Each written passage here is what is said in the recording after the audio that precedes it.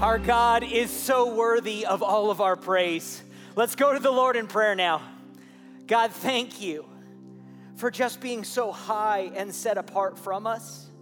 Thank you for your holiness. And God, we join with all the angels to cry out, holy, holy, holy is the Lord God Almighty. The whole earth is filled with your glory, Lord. And so, God, we pray this weekend as we've come together that you would reattune our hearts to you, that you would allow all the cares and worries of this world to fade away so we could focus in on you. And God, as we read your word together, I pray that our lives would be changed in your presence. God, compel us to love you more and compel us to love others as well.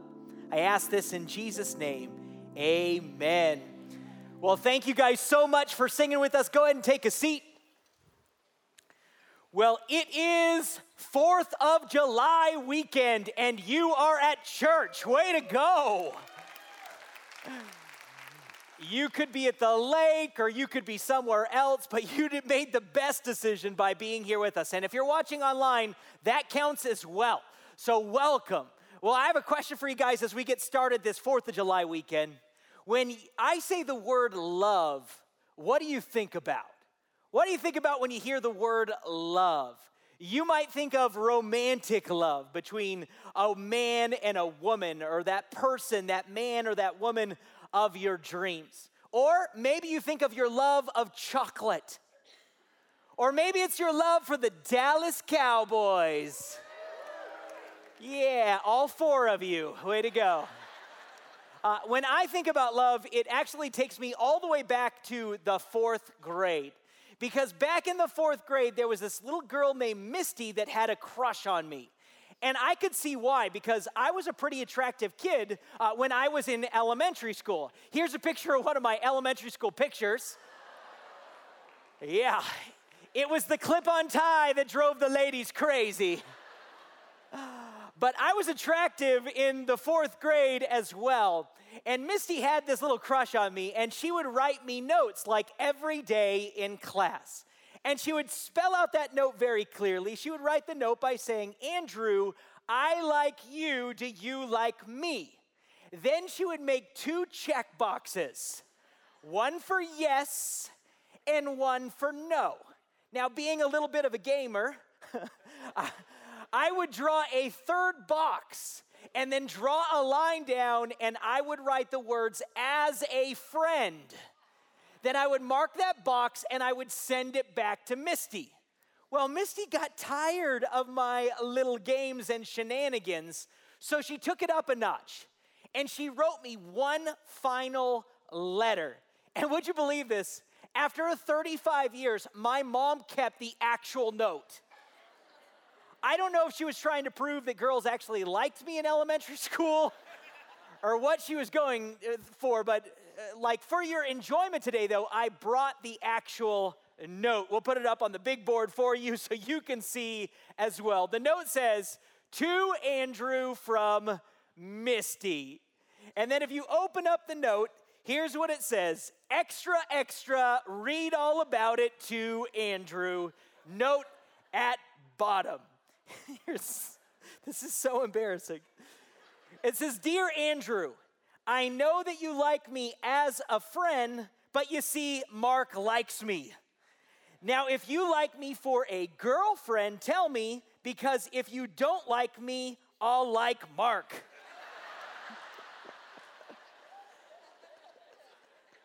But we could be friends, and we could sit by each other at reading and follow-up and in the media center. But if you like me, tell me, and I'll like you as a boyfriend. But if you don't, we could still be good friends. Sincerely, Misty, right back, P.S., right back. Well, all I needed, folks, was this little note. I wrote her back. Oh, yeah, I wrote her back. And I said, I want you as my girlfriend. And from then on, we were going around. I mean, we were the hot item at our elementary school. We showed up every day, and we held hands, and everyone knew that I was the man. I beat out Mark for the girl, and it was great. It was so good. 4 days later, I showed up for school, and I'm thinking at recess, I'm going to go out and see my girlfriend. So I walked past the kickball field and the monkey bars, and I'm like, I'm going to go see my girlfriend. But I was stopped by 3 of Misty's best friends. And they said, Misty doesn't want to see you today. And I could see her over the friends, and she was crying by the big oak tree. So I pushed back past her friends, and I said, Misty, what's going on? And she looked at me and she said, it's over. And my heart was broken for about 15 minutes. But it's so funny, isn't it? Like when we're in elementary school, we think we know all about love. We even play house, and we have a mom and a dad and kids. But what are we doing? We're just playing pretend, aren't we? We're just going through the motions. We can't understand what love really is. So we just kind of act like it. Well, here's the sad thing that I found as a pastor. When it comes to loving God, I think a lot of times people just go through the motions.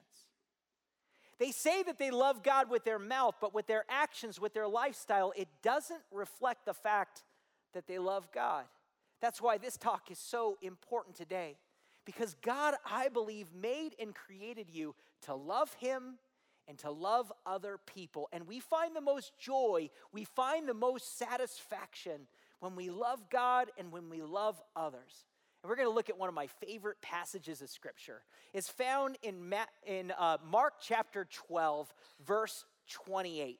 And I love this passage of Scripture. It's one that you can't read very quickly. You got to chew on it. You got to sit in this passage because Jesus has some guidance for all of us on how to really love God and how to love other people. But let me paint the scene as to what's happening, because this is the last week of Jesus' life.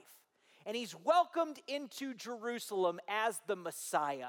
After he's welcomed into Jerusalem on Sunday, on Monday, he goes into the temple and he cleans house.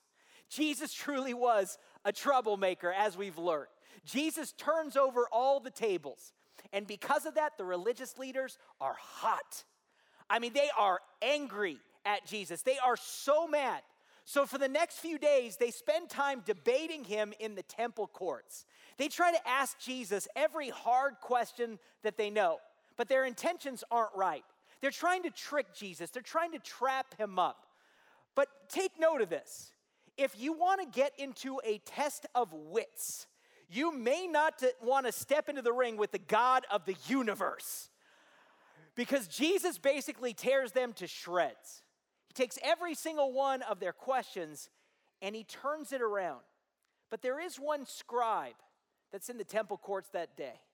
And that scribe is actually leaning into the conversation. And he sees that Jesus is giving a good answer. And so he takes the time to ask one more question. And it's in Jesus' response that we find true life and living. Here's what the scribe says to Jesus in verse number 28. It says this: one of the teachers of the law came and heard them debating. Noticing that Jesus had given them a good answer, he asked him, of all the commandments, which is the most important? So he asked the question, what's the most important commandment? Now, this wasn't a new question that the religious leaders had during this time. This was a question that they actually wrestled with all the time. Because the Pharisees and the scribes, they didn't just have the 10 commandments, but they had come up with 600, I mean, that's a lot, 600 commandments and rules to follow in order to have a right relationship with God. And they had also come up with a system to score and rate all the different commandments as to which one was the most important. So this scribe comes to Jesus and he says, which one is the most important? But what I love about Jesus is he always sees the heart. He always sees the heart of the individual who's asking the question, and he sees that this man's heart, this man's intention is pure. So Jesus takes the time to answer the question. Here's what it says in verse number 29. He says, the most important one, answered Jesus, is this: Hear, O Israel, the Lord our God, the Lord is one. So Jesus starts by sharing a common passage of scripture that they knew. It's found in Deuteronomy chapter 6. It's called the Shema. Shema in Hebrew means to listen. And it was a summons for all of Israel to listen to God. And the same is true for us. If we want to get outside of just going through the motions, we've got to start by listening to God. We got to put God in his proper place of authority, that he is the one God. The one God who created everything that we see with our eyes. The same God who hung every star in its proper place. There is a God who has authority over all of us, and we're to listen to him. If you want to grow, you want to get outside of just going through the motions, you got to start by listening to God. And here's really the way that Jesus gives us to get out of going out through the motions in life. The first thing that you have to understand is this. Number one, you have to understand that you were made to love God. That's how God created us. God created us with a heart to love him in response. You're not just an accident. You're not just the combination of a lightning bolt that hit this cosmic soup. You were created on purpose. Jesus goes on to say this. He says, love the Lord your God with all your heart and with all your soul and with all your mind and with all your strength. Jesus identifies those areas to love him with. But this word for love is a very important one to notice. It's not romantic love. It's not brotherly love. This word for love here is that unconditional sense. That same word for love is found in John 3:16. For God so loved the world that he gave his one and only Son, that whosoever believes in him should not perish, but have eternal life. God really loved us unconditionally. How? He sent Jesus to die in our place. He gave his very best for us, and in that same way, we should love God in return with all of our heart, soul, mind, and strength. And Jesus is very specific about loving God with every single area. Why? Because he wants our love to be comprehensive. He wants it to be with all of our very being. But those places that he addresses, those areas of our life are so important for us to understand. What is it to love God with all of your heart? Well, in Hebrew, the word for heart is the word lev. And in Hebrew, the heart is actually the center of where all decisions are made. It's the very center of your will. So to love God with your heart means that I'm giving God control of my very life. I'm no longer making decisions based upon what's best for me, but instead I'm yielding over control to him and saying, God, you are in control. One of the things, if you've ever met me, you'll learn, is the fact that I love to drive. I love it. I love having the car keys in my hands, and I love being in control of the vehicle. I'm a little bit of a control freak. I know that, okay? Lots of counseling, lots of therapy is helping, okay? But I love to drive. When my wife drives, I feel out of control. It's very difficult. Why? I love having the car keys in my hands. Well, when we come to this area of control, we have to give God the control of our lives. We have to say, God, I'm letting you drive. I'm giving you the keys. That's what loving God with your heart is all about. It's giving him the keys and saying, God, I want you to be in control. After the heart, Jesus addresses the soul. He says, love God with all your soul. What does it mean to love God with your soul? With the soul, it hits on what are you passionate about? What things get you really excited? What do you cry over? You see, when you love God with your soul, you're saying, God, I want your passions to be my passions. When I first moved here to New Mexico, I found that there are no professional sports teams. No one told me in advance. I mean, there was no professional baseball, football, basketball, or anything else. But what I found when I arrived was a passion and a love for the New Mexico Lobos. Yes. I didn't understand it when I first got here. But back then, about 12 years ago, the New Mexico Lobo basketball team was like really good. Steve Alford was the coach during that time. Every year they made it to the tournament, and I just didn't get it when I first got here. But I had this buddy who was like, Andrew, you got to go to a Lobo game. I mean, if you want to see passion, if you want to see life, you got to go to a Lobo basketball game. And so I was like, okay, I guess I'll go. He said, I could get you great tickets if you want to go. I said, okay, I'll go down. So I take a few friends down to the pit. And I show up that day to the will call, and I find this envelope. I pick up the envelope, and it has Steve Alford's name on it. He had gotten me Steve Alford's tickets to the game. So I look at the tickets, right? And I notice it says like 300, and I'm like, oh man, this is in the nosebleed. This is going to be really bad. But what I didn't understand is the higher your ticket number was, the closer you got to the basketball floor. So I go into the pit, right? And I'm walking lower and lower and lower to where I am almost on the court. It is incredible seats. In fact, halfway through the game, the lady who sat behind us tapped us on the shoulder and said, excuse me, do you know the governor? We said, why? She said, because you are sitting in the governor's seats. That's how good we had it. And I have to tell you, I got caught up in the euphoria. I got caught up in the excitement. Everyone's a Lobo when you sit in the pit. It was incredible. I was screaming my guts out. I was excited. I lost my voice. It was incredible. And the Lobos still lost. They'll break your heart. But I've never seen such passion. I've never seen such excitement. I have to ask the question, are you just excited about the things of God? Are you just as passionate about living for the Lord? Are you just as passionate every time you come into one of our worship services or when you watch this service online? Or do you sit back as this is something you have to do? That's not the way it should be. This should always be something that we get to do, that we get to be in the presence of God, that we get to spend time with Him. We should be excited and passionate. And loving God with all your soul says, God, I'm going to allow your passions to be my passions as well. Loving God with your mind hits on the things that you think about. It hits on your intelligence. Do you think about God constantly? See, when a guy first falls in love with a woman, he can't stop thinking about her. That's what happened to me. I still remember being a single guy, and before I fell in love, I was just interested in work and all other things. But when I fell in love with now my wife, Laura, and we were just dating, I couldn't stop thinking about her. Nobody had to tell me to think about Laura because I'd be sitting at work all day long going, oh, Laura. I was just a little lovebird. I mean, I was Twitter-pated. I mean, I was so excited about this girl. I couldn't stop thinking about her. Why? Because I fell in love. And the same is true with God.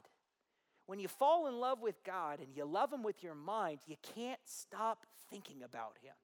You're constantly reading His Word. You're constantly memorizing Scripture. Why? Because you want to be close to Him. You want to know Him deeply. I love what it says in Jeremiah chapter 9, verse 23. It says this is what the Lord says. Let not the wise man boast of his wisdom, or the strong man boast of his strength, or the rich man boast of his riches. But let him who boasts boast about this, that he understands and knows me, that I am the Lord who exercises kindness, justice, and righteousness on earth. In these things I delight, declares the Lord. I love that. What does God say? Let him who boasts boast in this. Let him boast that he knows me, that he has a deep relationship with me. You see, your relationship with God, it's just that. It's a relationship. And relationships take effort. You should be thinking about God. You should be spending time getting close to Him if you want to know Him. The final area that Jesus hits is to love God with all your strength. And that hits on where are you putting your action in your life? I mean, are you serving God? Are you doing something big for Him with your energy and with your effort? Are you giving your very best to God? Now look at those 4 areas. Your heart, soul, mind, and strength. Think about this week. Which one of those areas needs work for you? Maybe you need to work on loving God with your heart because you're not making good decisions right now. And you need God's help to make better decisions with Him in authority, giving Him the keys of your life. Maybe it's to love God with your soul. Maybe you're excited and you're passionate about everything else but God. Maybe this is that time to get recentered on Him at a soul level. Maybe you need to love God with your mind. Maybe it's been a long time since you spent time reading God's word and thinking about God. He's just a passing thought here and there when you come to church. Maybe you need to love God with your mind, or maybe it's to love God with your strength. Maybe you've never signed up around Sagebrush to really serve somewhere. Maybe you're not giving your best effort towards the things of God. My hope is that you'd love God with all these areas, that you'd focus on one this week. But notice that verse in Scripture because there's a word that connects all these different areas. Jesus says to love God with all of your heart, all of your soul, all of your mind, and all of your strength. Why does Jesus say it that way? Jesus doesn't want part of your life. He wants all of you. He wants you to give Him everything. But here's the problem as Americans, we are really good at compartmentalization. I know that's a big word, but we tend to compartmentalize all of our life. We live our lives kind of like a TV dinner. I grew up as a child of the 80s, so I ate a lot of TV dinners. But if you remember TV dinners, right, it's got all those different sections in it. You've got like the main course, and then you've got the potatoes, and you've got the vegetable, and you've got the little brownie that you tried to cook to perfection, but it always came out bad. But you got all those different areas, right? And a lot of times those areas don't mix. And sometimes we live that same way. With God, we've got our church life, and every time we come to church, right, we can live for God, and we could sing all the worship songs. But then we've got our work life, right, where we go to work, and we just work all day long. We don't think about the things of God. And then we've got our home life as well. We just go home and we relax. We go on cruise control. We let our mouth just fly off the handle. God's not looking for you to divide all these areas up. God wants all of you. God doesn't want 25% of your life or 50% or 75%. He wants 100% of you. You got to love God with all your heart, with all your soul, with all your mind, and with all your strength. But most followers of Christ, we think that we can hide from God, don't we? We think that we can hold back, but God sees everything. I'm reminded of the story of the couple that had just started dating for about 4 months. And the guy had the great idea, I'm going to take this girl to Disneyland. So they go to Disneyland together, and they are having an incredible date. But being a private couple, they only held hands. They didn't want to kiss one another in public.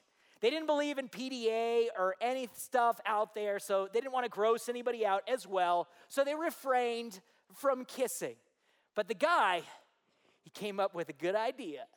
See, because he knew that the haunted mansion was very dark. And so he looked at her and he said, hey, you want to go to the haunted mansion? And she said, sure, that sounds great.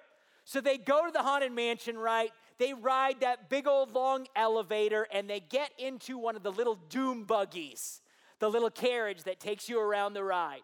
And when it got really dark, he's like, this is my moment. And so he starts kissing the girl. And after a few seconds, the ride came to a complete stop.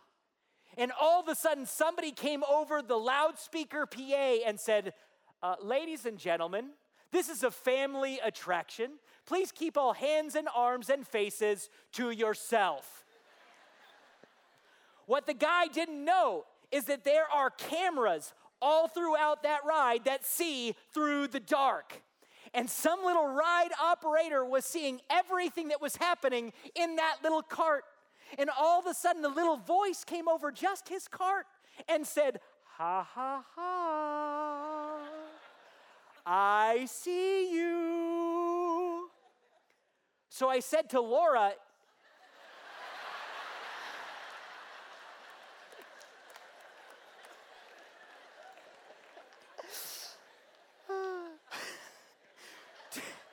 do you think they saw us? And she said, yes, Andrew, they totally saw us.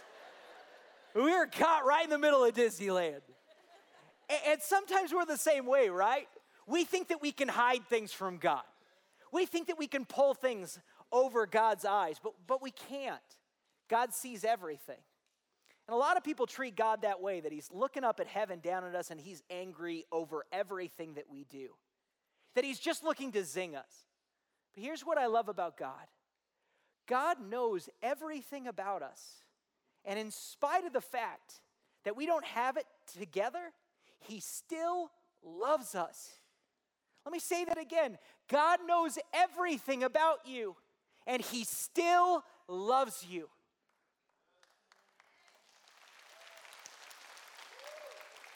In fact, he loved you so very much that he sent Jesus to die on the cross for every wrong thing that you've ever done. He cared about you that much. And in light of the fact that God has loved us so much, how should we respond back to him? We should love him with all of our heart, soul, mind, and strength. We should love him with all of our very being. But that love wasn't just meant for him. That love was also to be shared with others. You see, if you want to get outside of just going through the motions, not only do you understand that you were created to love God, but you've got to understand that you were created to love others.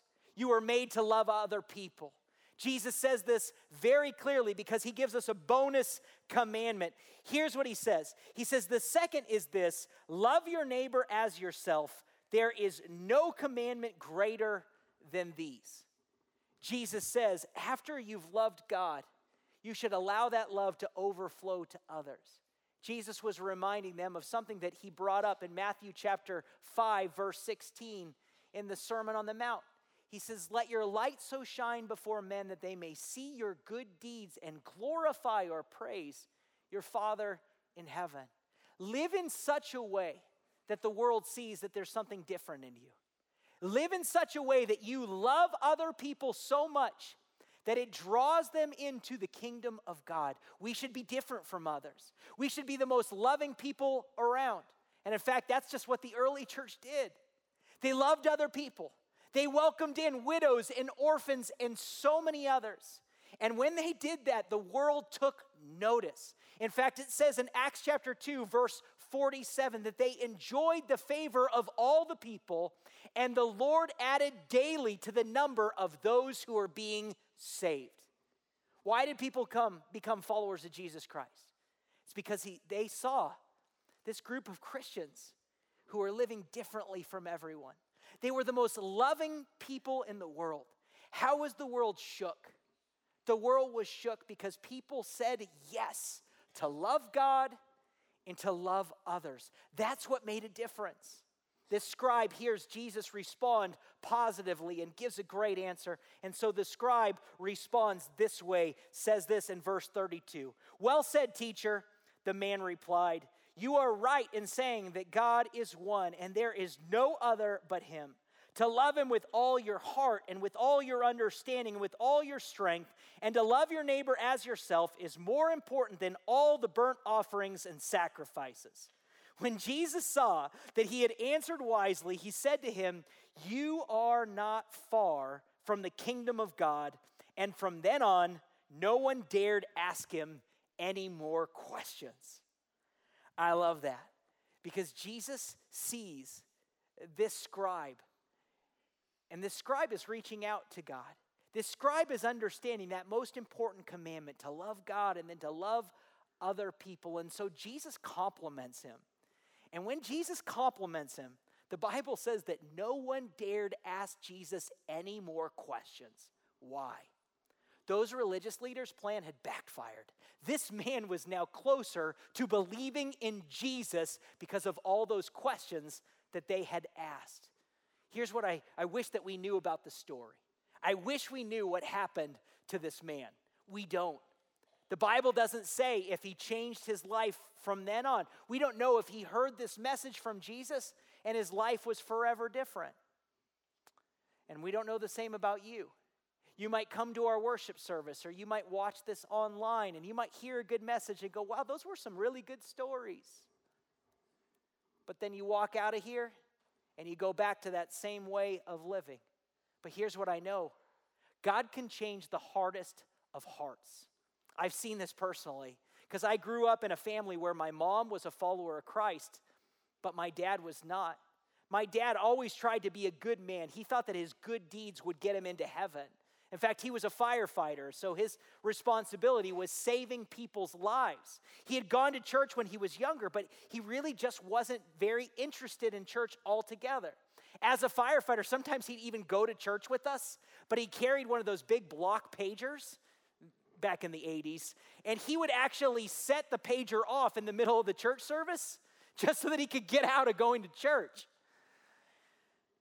One by one, all of us kids gave our life to Jesus Christ. My mom would take us to church, but my dad still refused. I gave my life to Christ when I was just a young kid, 6 years old, and then shortly after that, I got baptized. Something stirred in my heart that I was really uncomfortable with the fact that my dad hadn't been baptized. So I remember one night, it was a Saturday night, we went out to dinner, and I was sitting with my dad, and I don't know what it was from the Lord, but I began to yell at my dad in the middle of this restaurant. And I'm like, Dad, you need to get baptized. Dad, why are you not baptized? I was a good Baptist all the way back then. And I remember just giving my dad a hard time. That night we went home, went to bed. The next morning was Sunday, and I couldn't believe it, but my dad agreed to go to church with us. And at the end of that church service, I remember sitting in my Sunday school class, and it was about at the close. I remember seeing my mom running from the sanctuary over to my classroom, and she was holding my sister's hand. And she burst through my Sunday school room door, and she said, Andrew, come quick. Dad's getting baptized this weekend.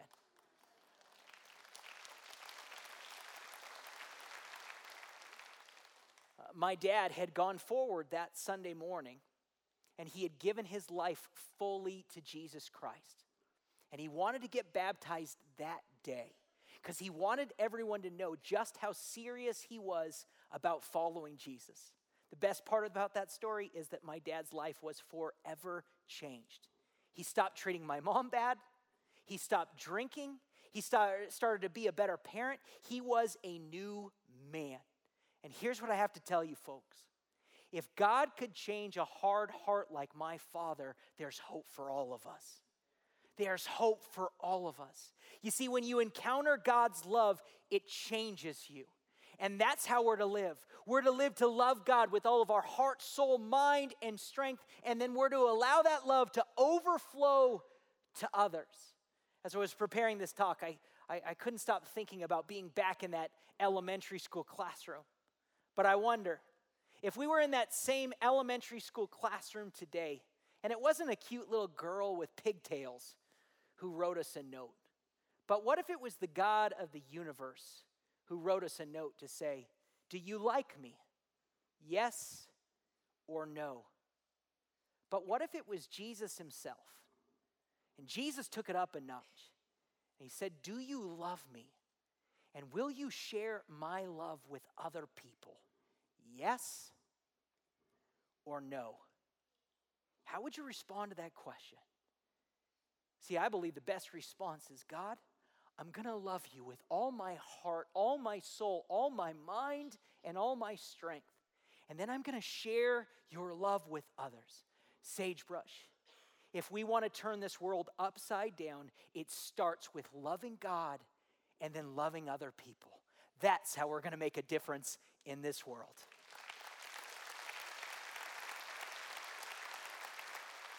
Let's pray together. God, thank you for this talk. God, this is not my talk, but it's yours. Father, thank you that you speak every time here in this space, both for those people who are here in person and for those who are online. God, I pray that we would love you with every ounce of our very being, that we wouldn't just settle for going through the motions, but God, we would honestly stop all those shenanigans that we've done.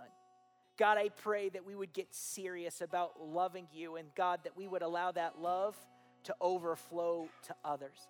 This weekend, God, I pray that you would refocus us on what matters most.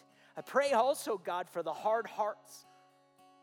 God, for the ones who've been holding back on following you.